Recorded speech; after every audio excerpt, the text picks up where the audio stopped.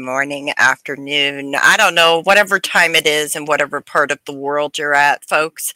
So I'm so lucky to be here. But first, before we begin, I want to say this because I think it's important to also say it as Coffee with Friends may discuss trauma of all sorts, to include all types of abuse. Viewers and listeners may find it unsettling and triggering. The guests on our live streams reflect a diverse set of values, morals, and ethics that may not reflect the morals and ethics and values of the Misfit Amish. If this live stream is triggering, we would urge you to discontinue watching until you are able to watch as needed, and also to seek support with trusted and qualified mental health professionals as needed. With that being said, I am here with Kay Rose. Good morning. Would you like to introduce yourself? My name is Kay Rose. I am a young mother, a girlfriend, a writer, a coworker. I am here with my book. It's called Building with Dust and Ashes, right? Yeah. So, why the name Building with Dust and Ashes? Can you tell me a little bit about that?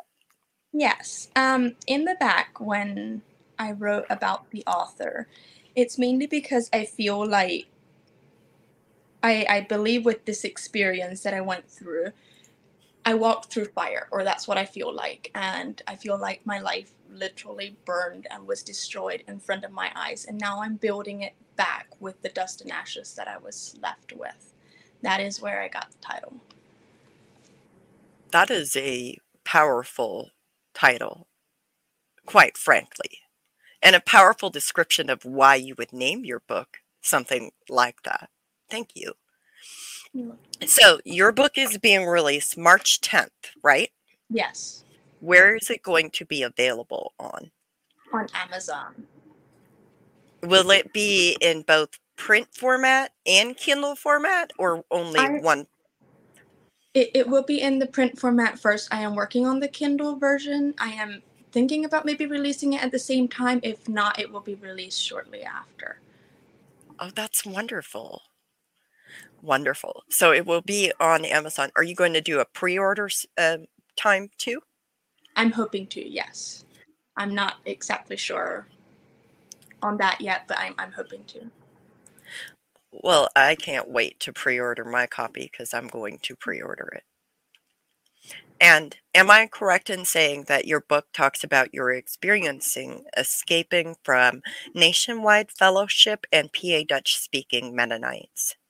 Yes. Yes. I was born into an Old Order Mennonite home, which would be the Pennsylvania Dutch-speaking Mennonite. Some know them as the Joe Wanger, the Horse and Buggy Mennonites. And later on, my parents joined the Nationwide Mennonites, and I left that community, yes. Thank you. So, what prompted you to write this book? Well, it was something that I was working on for a long time, but what really made my decision was the fact that, not to diss on anybody or anything, but I feel there are a lot of stories out there about the Amish, and I feel sometimes the Mennonites are misrepresented. People think the Amish and the Mennonites are the same thing, and they're wrong. I have honestly ever only read one book that talks about Mennonite trauma or the Mennonite abuse. I feel there needs to be more awareness raised on the Mennonite communities, not just, I mean, the Amish are important, but also the Mennonite communities. There needs to be. So, would you say that in some ways you felt invisible? Yes. Yes, definitely. It seems okay. So when I talk to just any random person, about my story, their question is always, so you were Amish. So, and if I try and explain the difference, it's still it's similar to the Amish. It always comes back to the Amish, and I'm like, no, there's actually a big difference between the Mennonite and the Amish. And ex-Mennonite is my identity, and when that's stripped away, yes, I do feel invisible. And when I can't use ex-Mennonite anymore to make my point or to tell my story, it's not me, you know? It's like a part of you is completely erased. Is that what Yeah, you're telling me? yeah, That's what I'm hearing. yeah. Because you can't take away your Mennonite identity and label it and paint it as Amish without erasing your part of your identity. Because you're also, as you said earlier, you're a mother, you're a girlfriend, you're all of these things, right? Yeah. Mhm. These other things too. But thank you for sharing openly why you wrote your book. That is a really important aspect, and I'm here to try to elevate your voice because of that. I think that it's important that we honor Mennonite voices and call them what they are, Mennonites. Mennonite and Amish theology is not the same, and we've known each other for years, and I promise you we've had discussions after that. We have, yeah. So, but anyways, back to your book. Um, in this book, like you share several different Mennonite denominations and explain some of their variations. Why does this matter? Because you can't just go out and say, I'm ex Mennonite. Because to some people, ex Mennonite or Mennonite will mean the horse and buggy Mennonites. Some of them, they will think, oh, they are the Mennonites that drive black cars to church, and then through the week they may have white and red and any other color, you know. Some Mennonites, you can't really even tell that they are different than you and me. There are many, there's more different denominations than what I can count and what I can explain. I mean, what I can go into detail with. It is important to know the difference because some Mennonites will be allowed to use the internet, be allowed to text and all of that. Some of them aren't. So when I left, I was not allowed, you know, to use the internet or anything like that, and I had no idea how to go about doing that. And then there's Mennonites who lead their congregations, and they don't have such a struggle leaving because they're already allowed to use the internet. They're already allowed to have connections to the outside world. So it'll be easier. So it is Yep. important to know the different, you don't need to know like their rules and their guidelines necessarily, but it is important to know that there are a lot of different denominations. And also, like back to our earlier conversation, I believe this is when I wasn't following the comments and I really should have been. But first, let's start talking about I'm building my life to get back together with the dust and ashes I was left with. That is such a powerful statement. It really is.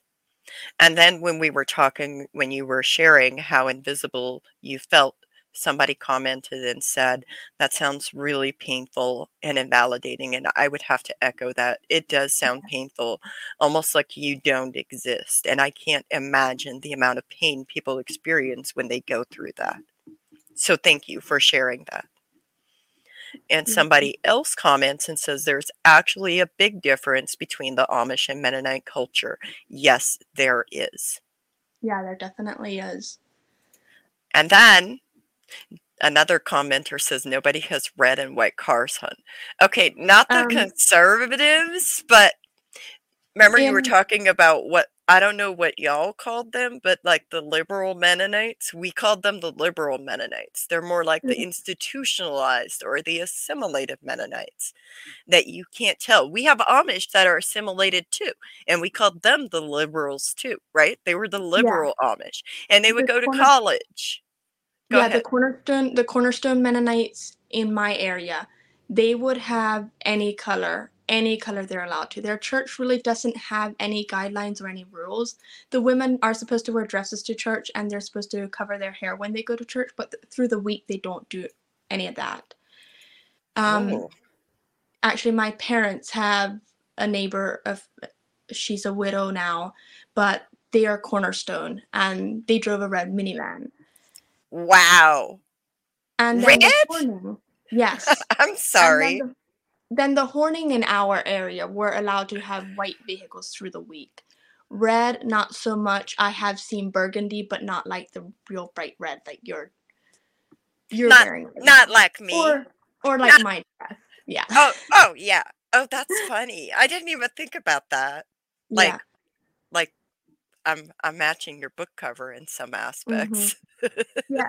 Red. Definitely, I agree that the conservative Mennonites never. I have never seen a conservative or what they would consider conservative Mennonite. Drive red. No, that's unheard of.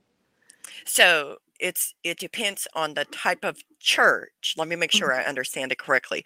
It depends on the type of church on whether or not they would be allowed to um, drive a red car or not. Yeah, and the Cornerstone, so the Cornerstone Church in my area, I don't know if okay, so they're Cornerstone in Pennsylvania. I know Cornerstone in other areas, but I've never seen Cornerstone like the church in my area. They are they don't have a ministry, in place like the other Mennonite churches. They're just a group of people. They consider themselves an independent conservative. I mean, they consider themselves conservative, but they definitely aren't. But When it's you just compare them with the conservative Mennonites, the yeah. real conservative Mennonites, they're not actually conservative. They're Yeah. more liberal in their Mhm. practice of Yeah. life as they like their whole culture. Is that what I'm hearing? Am I hearing Yes, that yes. correctly? Yeah. Yeah. So, even the veils that they would wear, the white hanging veils that some of the Mennonites wear. Okay, so no, they don't wear that. They wear a piece of black cloth around. They put their hair up in a bun, in the back, and then they wear a piece of black cloth around it. They consider that their veil, and Okay, but okay, Rose, I just have to tell you, see, sie sind zu weltlich. sin, yeah, it is. Okay, y'all. They're My they're they're just too worldly. That's the yeah, translation for that. my dad actually wanted to go to that church because after he was excommunicated, he wanted to go to a church. So he wanted to go to this Cornerstone church, and my mom was just like, "No, never ever. That is just you might as well Zu just stay at the church." weltlich. Yeah, Too yeah. worldly. Okay, well, that is really okay. So another commenter says General Conference Mennonites used to be called the Conservative Conference Mennonites. We called those the liberals. Yeah. That is interesting. My. How we label things. Also, I got my emergency coffee, y'all, because I'm Okay. out of creamer. I had to make an emergency coffee I've got my delivery, hot chocolate because I don't drink coffee. which is great. Good for you. Drink your hot chocolate. It's amazing. So I wanted to kind of like showcase like the premise of this book is that Kay Rose was a young Mennonite woman who was trying to escape her community. And she was preyed upon by an ex-Amish man. And as a survivor, she was already navigating the aftermath of sexual abuse. And then she was preyed upon by this ex-Amish man, which actually added layers to the trauma. And in her book, she writes about these experiences as her journey from where she started to where she ended up. And one of the things that happened is that they had a child together. And in her book, she writes about him not wanting her to take her baby for medical care. Do you mind talking a little bit about that? Sure. No, I don't mind. So my daughter was born a little bit early, and her immune system was weak, so she was susceptible to all the flus, as any other little child is, but more so maybe. And she had she had COVID and RSV when she was 2 weeks old. And the aftermath of that, of course, she was sick all the time. And he, so first of all, he did not believe in COVID. He said there's no such thing as COVID. That's just a medical or more or less a political scare. And there's, we don't need to seek medical attention for something that the doctors call COVID because it isn't, there's no such thing. But me as a young mom, I was more or less, well, if your child can't breathe, if she's flu, if she's struggling to catch her breath and all of that, I don't care if it's COVID or not, you need to go see a doctor. But he would go to all kinds of extremes to make sure I couldn't do that. And there was this one time especially that he even went to the extreme of blocking the driveway so that I couldn't leave. And when he finally decided, okay, now I was allowed to go and take her to the doctor, he left the door open, and it was, winter time, it was cold. And when I So asked him, go ahead. can I ask how old was your baby when this happened? That would have been the end of November, right? So she would have been almost Or 3 months. was it the beginning of December? The beginning of December. I think I did write it as the beginning of December. I don't have her discharge papers anymore. I wish I would have kept them because then I wouldn't have the exact date. But she would have been almost 3 months old. Okay, gotcha. Because So she was born the end of September. sorry, I just wanted to make sure, because like she was sick earlier, but then like all of this is already there, and then he blocks you in with his car. Sorry, continue. It's okay. He used the excuse later on in court that, well, he helped pay for medication, so it was okay, he justified his actions. But the point is not that you pay. Go ahead. He blocked you in with his car to prevent you from taking. So where were his car keys? Well, so he worked third shift, so he came home in the morning, and he went to bed, and he slept with his keys either under his pillow or in his pants pocket or anywhere, on him, so that kind of like you would protect something valuable, you stick it under your pillow or.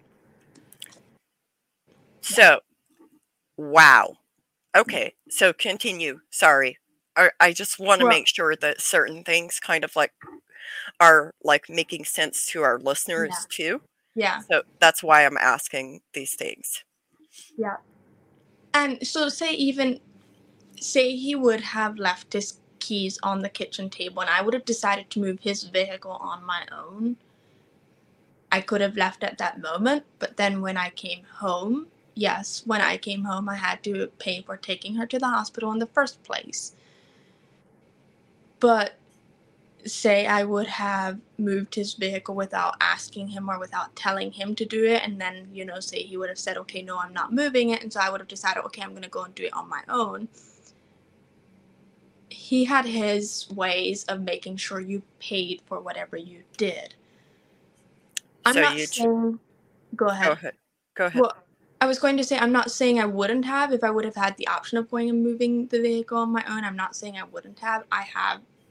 Looking back over those 2 years, I have done things that made matters worse just because I felt I had to do it in the moment. But what I'm trying to say is it's not like it would have all been okay. It's not like, okay, he would have just forgotten that I did that, and he would have been like, okay, well, you had to do it. You paid dearly for taking your kid to the doctor's office, or to see a doctor when they were sick. Am I hearing that correctly? So, so you, because he said COVID wasn't real and your baby was sick and you sought medical care for your almost 3 months old baby, you paid for that. Yeah. And you can feel free to not answer this, but can you describe some of the ways that he maybe made you pay for it? Yeah. So, of course, it was some of the things that good Mennonite and Amish women do all the time. His laundry, have his meals ready on time, everything like that. But that's just, for me, for myself at that point in time, that was just my duties. And it was okay. But then there is such a thing as marital rape. There was also that. He raped me 2 days after I gave birth. And it was a weekly thing after that. That was one way. If he was angry, he would hit, he would get physical that way, but in the end, that's always what it led to. And there were days, of course, that I was not necessarily okay with it, but I gave into it because I knew it was one thing that calmed him down. At the end, after we were done, he usually got over it and went back on his daily duties. It was one way to calm him down. But then there were days that I fought because I just couldn't. Like, You're a human being. You don't deserve to be raped 2 days after you give birth. And you didn't deserve that. You didn't deserve to be raped regularly. You didn't deserve to be placed in a position where you were made to feel like you just have to allow him to rape you so he can be kind to you. That is unacceptable. And you deserve better than that. yeah, that's, thank you. Something that takes a long time to come to terms with, and that, yeah. Yeah. So, despite all of those reactions and consequences, you still took your daughter for medical care because your daughter mattered to you. As a mom, you do what you have to do.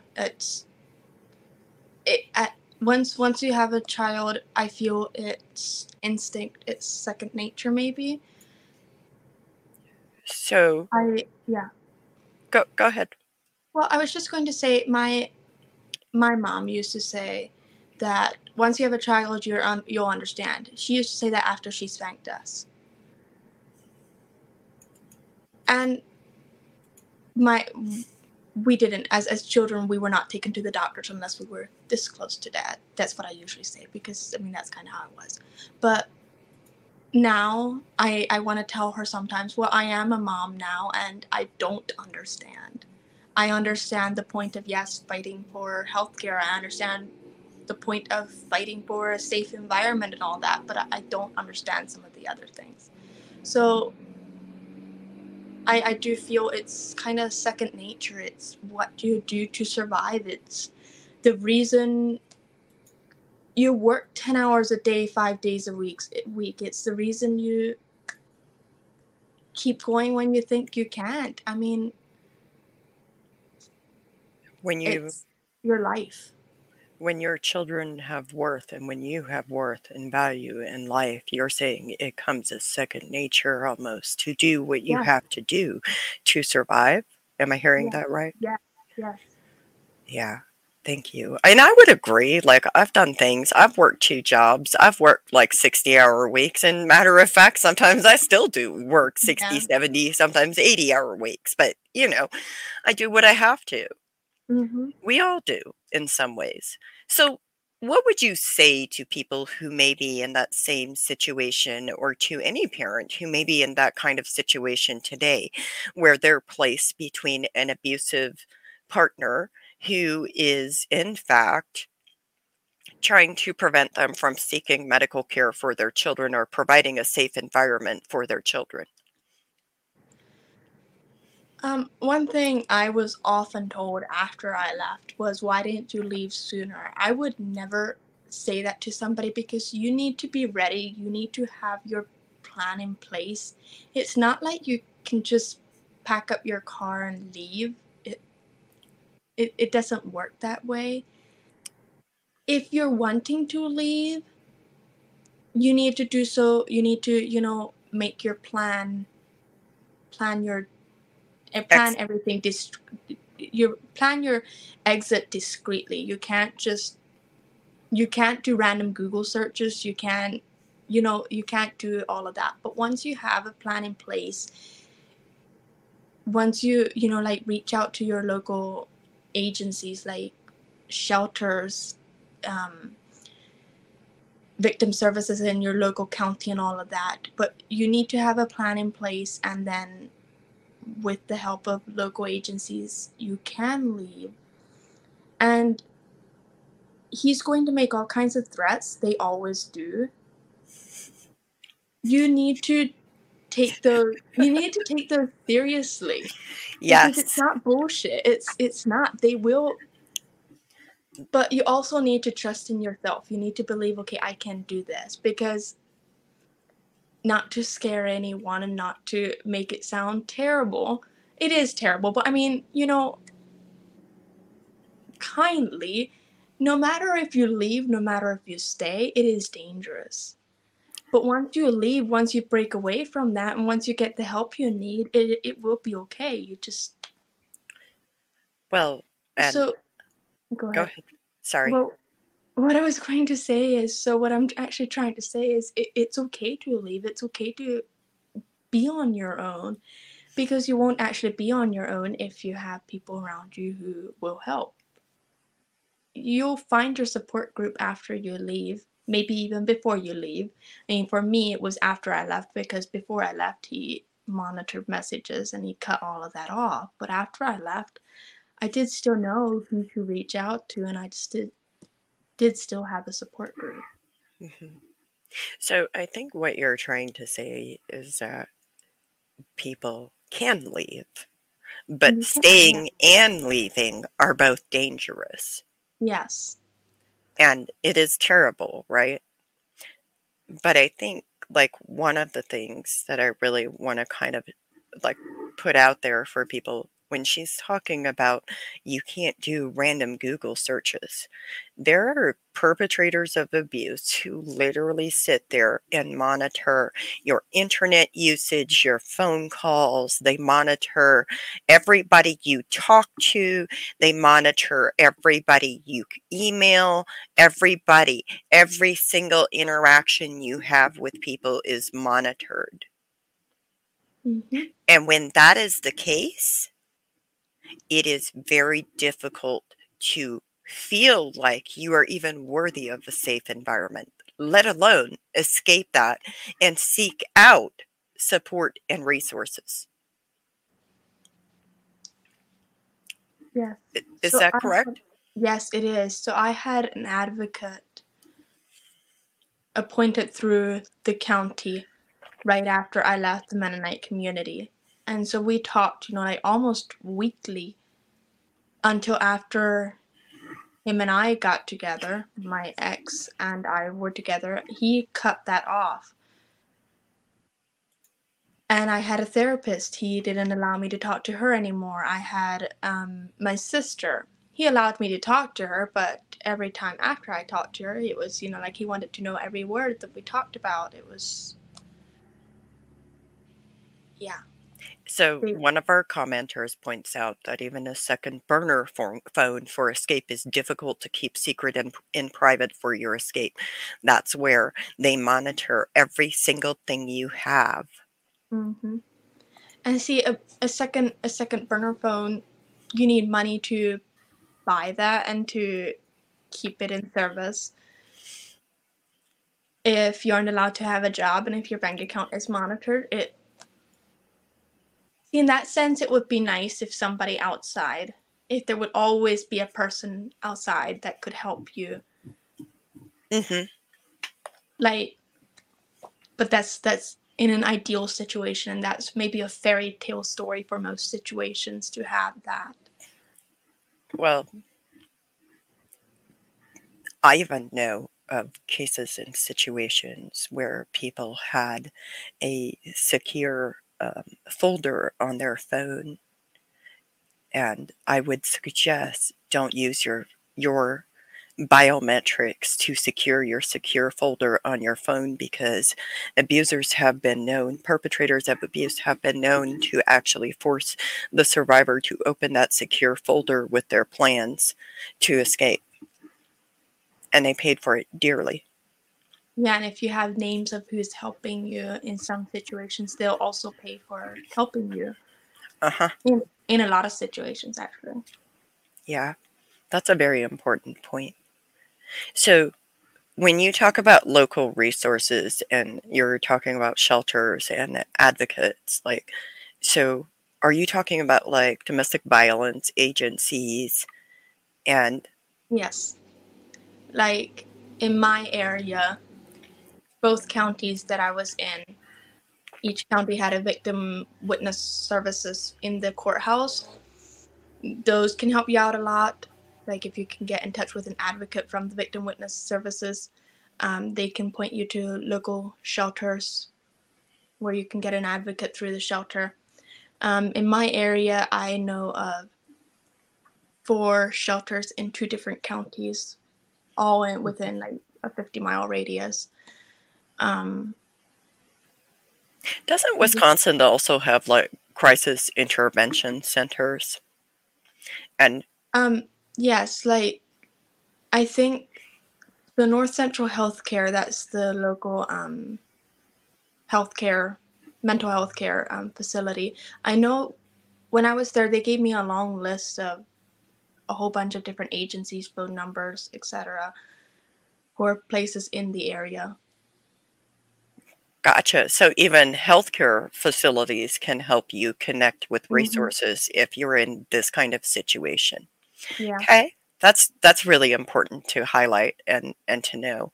And another question I had is, so like, because you write so openly about your experiences and how this man like preyed on you, I I do have a question. Do you think your Mennonite upbringing had an effect on how you navigated that? I had to go Yeah, there. definitely, definitely. Um, so the community I grew up in, everybody was good. Nobody could do any wrong, you know. You always expect the best in people, all of that. Of course, they were talking about other Mennonites and Amish or other plain people, let's say it that way. Because then everybody on the outside of that was bad.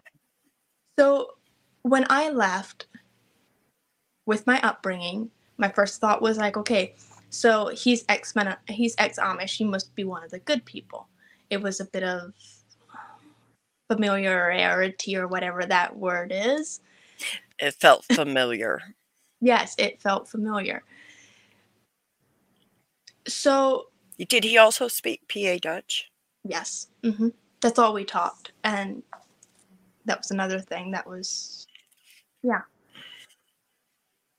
But you know, if they would realize that, or if they would recognize that all people are human, that they are human, that there are, and if they would bring their children up and teach them. Another thing, if you could just, saying this to my former community, if you could just please be a little bit more open with the human body, about your, all of that kind of stuff. Maybe if you would talk about sex, maybe if you would talk about mental health, maybe if you would talk about mental health goes along with all the mind games that they play with you. But maybe if that would be an open conversation. My thought, I mean, my idea when I met him, when we started talking, was just, okay, so he's one of the good people. I feel safe with him because he grew up in an Amish community.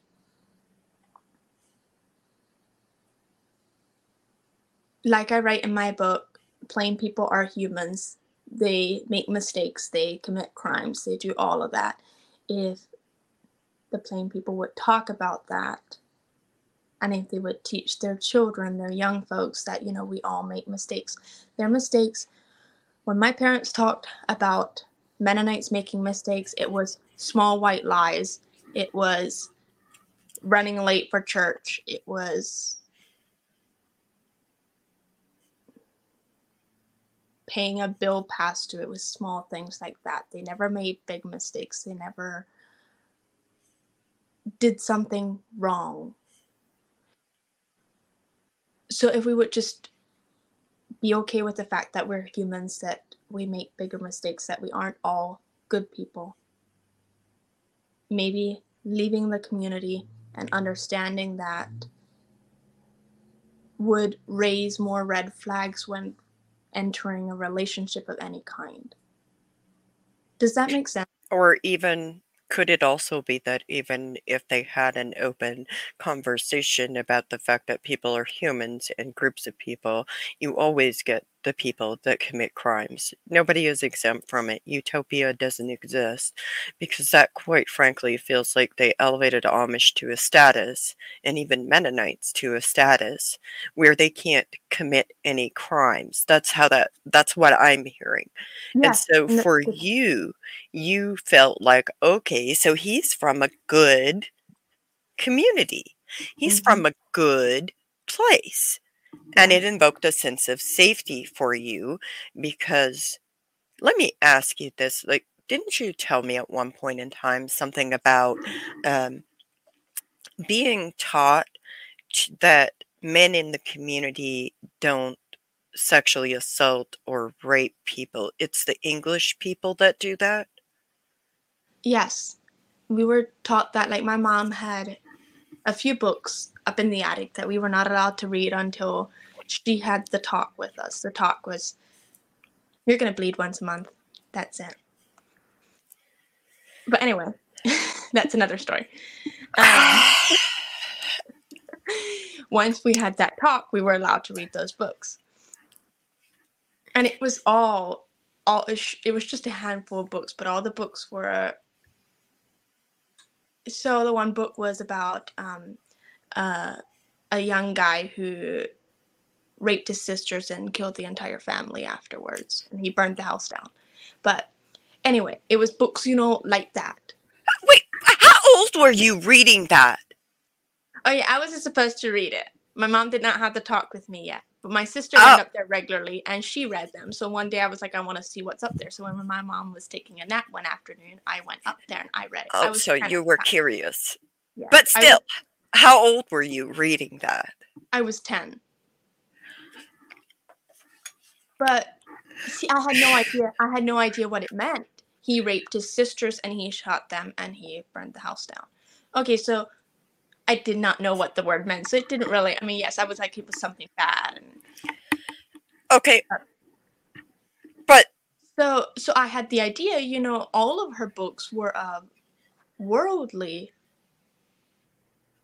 heinous crimes. So I had the idea, Oh, another one was the Nickel Mine school shooting that she had. But, and I also read that one, and yes, it happened to Amish, but it was a worldly man who did it. So we're still okay. I'm still okay going to church. I'm still okay being around these men. Okay. I just need to be more careful when I go to town, Right, because Amish people don't commit crimes, is what you were taught. Yeah. That's what you're telling me. Yes. Wow. And even if it wasn't explicitly said, it was implied by the content of books and media in your home. Yes. I can't remember that my mom actually ever used the words, that plain men don't assault young women or anything like that. I don't remember her ever using those words, but they were safe people. Like, it was okay for me to work at the greenhouse alone because he's a member of the church. We're okay. Oh, okay. So you don't necessarily have to say he won't touch you. All you have to say is he's a safe person. What else is she saying? She's implying the fact that he would never do it. Right, because he's a member of the church. Yeah. Oh, that's interesting. So I want to kind of like pivot here and go into which thank you for the big discussion on the topics. I have to ask this before we move on and pivot, and that is do you remember the titles of any of the books? The Nickel Mine school shooting is the only one that I remember. That one was at the Nickel Mine school shooting, I think.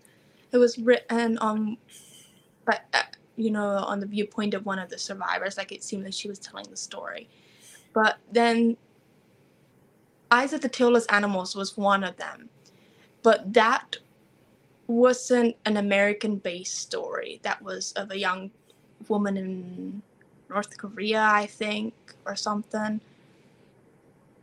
Yeah. And then the other one, I would need to do a Google search on that one, but yeah. Okay. Well, that's fine. I was just thinking about book club discussions. Could be interesting. But one of our listeners says also that keeps you from reaching out for help from the others because we are led to believe that the others are bad. Yeah. Thank you for that. That is a very valid point. And another listener says, implied by stories that the people in the world were more scary than Mennonite people. Right. I had the same impression, but I was also told to watch out for young folks who didn't drive safely, etc. Okay. Well, if somebody doesn't drive safely, okay, watch out for them. We have heard.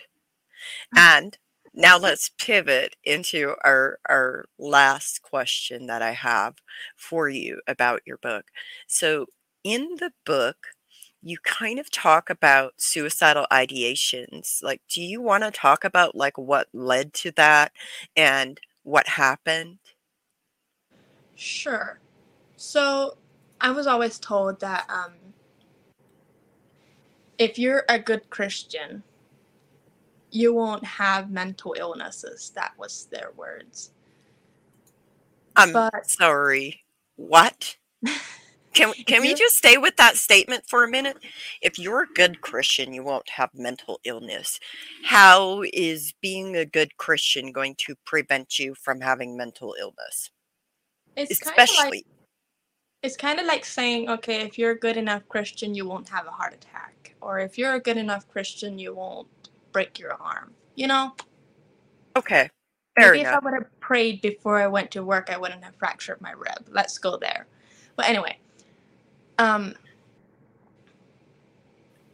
when I was after I was sexually assaulted, the 6 months I worked at the greenhouse when I was still in the Mennonite community, that is, I would say that was kind of like the turning point in my mental health.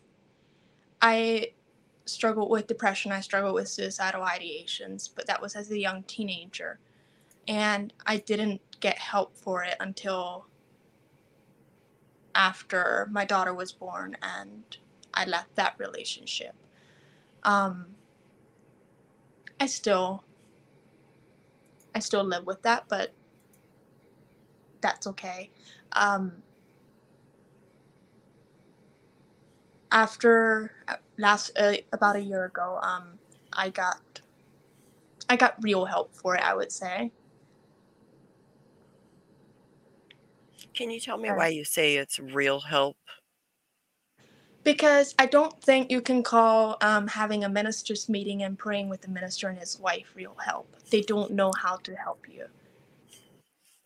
I Why don't mean, they know how to help you? what number one, they don't have the training. They aren't therapists. They aren't psychiatrists. They can't diagnose you. They can't prescribe medication if need be. They can't do any of that. Their help is if you pray more, if you read the Bible more, etc. It'll go away. And So, what I kind of education do these ministers have? an eighth grade education. They know how to read and write and do math, maybe. And that's Do they have any kind of health or science or psychology classes? no, no. They have. I mean, of course, they have science in school, but science has nothing to do with the human body. They talk about. Um, I don't even know. It's just a bunch of random bullshit. Okay. Honestly, Okay. yeah. Thank you. I wanted to make sure that we like kind of cover the background of their education. So what I'd ask you, what qualifies them to provide support for trauma survivors? They feel What they have. They feel they're qualified because they have. They were ordained by the church to be the minister, so they had. did I just roll my eyes out loud? I apologize. Um, Let me fix my face. you're okay. Okay. Okay. Continue. So then you go to maybe what you call real help, which Yeah. is somebody Well, who, can you describe that? Well, I was at North Central Healthcare, which that is a local mental health care hospital. I was there for, in other words, a 72-hour psych code. Um, I wouldn't really say, over the time I was there, it was over a weekend, so the doctors were out and all of that. So I wouldn't really say, that they diagnosed me or anything like that while I was there, or I didn't do any medication, but I slept. And that was pretty much all I needed at that point in time.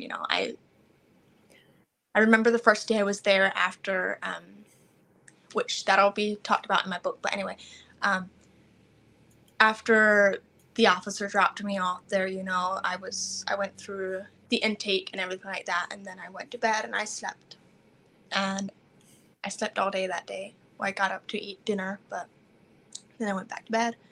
And Sunday I slept all day, and Monday. But after I was released on Monday, I had a doctor, he diagnosed me. He said that I have depression and anxiety, and he said I would need to stay longer, but he thinks I have PTSD as well. But then he referred me to a therapist that I was supposed to see twice a month for the next 6 months. It was a court order that I needed to see her to be released, but I'm still seeing her, and yeah, that was the real help that I needed, Yeah. They did prescribe medication, but I'm allowed to take the medication as I feel needed. So it's not necessarily, that I take a certain amount of pills per day. It's on me. Yeah. Can I ask several questions? So, one, like one of our listeners did ask, is it okay to mention the death threats the perpetrator made? Because do you think that the death threats had anything to do with feeling suicidal? Definitely, because, one thing that he used to say is he never threatened to kill me. I'm trying to think back. I don't think he ever threatened to kill me, but he threatened to kill himself. And the way I was raised, he said, like if I would tell anybody what he did, he would kill himself. So the way I was raised and the way I understood that was that would make me a murderer. So, okay, so say I would have told someone, I thought, well, then I might as well kill myself as well, because I don't want to go through life having his blood on my hand.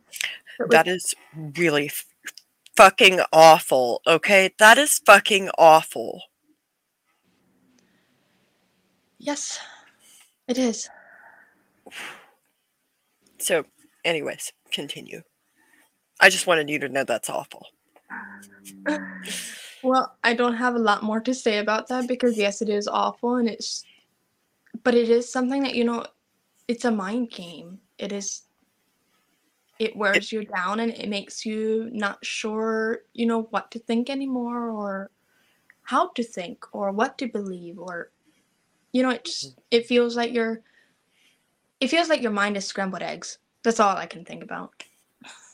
That actually makes a lot of logical sense to me, because that is exactly what it feels like. That's like a good analogy of like what it really feels like when somebody is playing mind games, when they're playing what the army calls fuck games. They play these games that are like they make you doubt your reality. They make you question what you actually know. They gaslight you into believing that you are wrong for even having these thoughts or for even thinking or talking. Like, yep, it's so dysregulating. You can't begin to like function from a baseline capacity of where humans normally are. Like, yeah, totally makes logical sense. Thank you for that. But I am about to wrap this up, so I wanted to ask you if you had one last message you would say to anybody listening to this. Well, I do have one thing that I write about in my book, and that is in my victim impact statement that I gave at court when the Mennonite guy was sentenced, which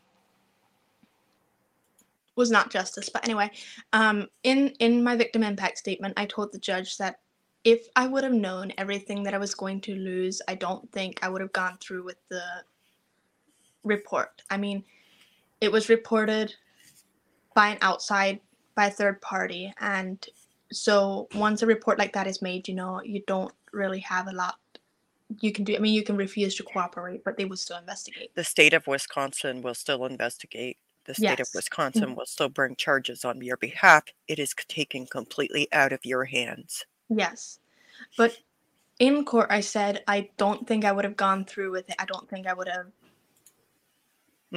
cooperated or anything like that if I would have known how much I would have to lose. I said, maybe in a year from now, or 5 years from now, or 10 years from now, I will think differently. I still struggle with that, but the message I want to leave with everybody, especially Mennonite women, young girls that are still in the setting, is even though it does not look worth it at the moment or a year later or 2 years later, it does give you a sense of freedom. It does give you a voice. Even if while you're talking, while you're moving forward in life, you still feel like you lost a lot, you do feel better after it's out. Mhm. And it's okay. It'll be okay in the long run. Someday it will be okay if it isn't okay now, and it's okay not to be okay. Yeah. Oh my God, that statement. It really is okay not to be okay. So thank you, Kay, for coming and being a guest and talking about your book and giving us all of this insight into your story and sharing your story openly with us. It is a very powerful story. And I would hope that each of you listeners goes out and pre-orders Kay's book as soon as it is available. I will share the links on my platforms. But I want to tell you also before I go that this book is a must read for mental health providers and anyone who really comes in contact with plain Mennonites. Part of the reason I say that is because Kay describes her various Mennonite communities and experiences, and she writes openly about her journey through the court system with her church at the time.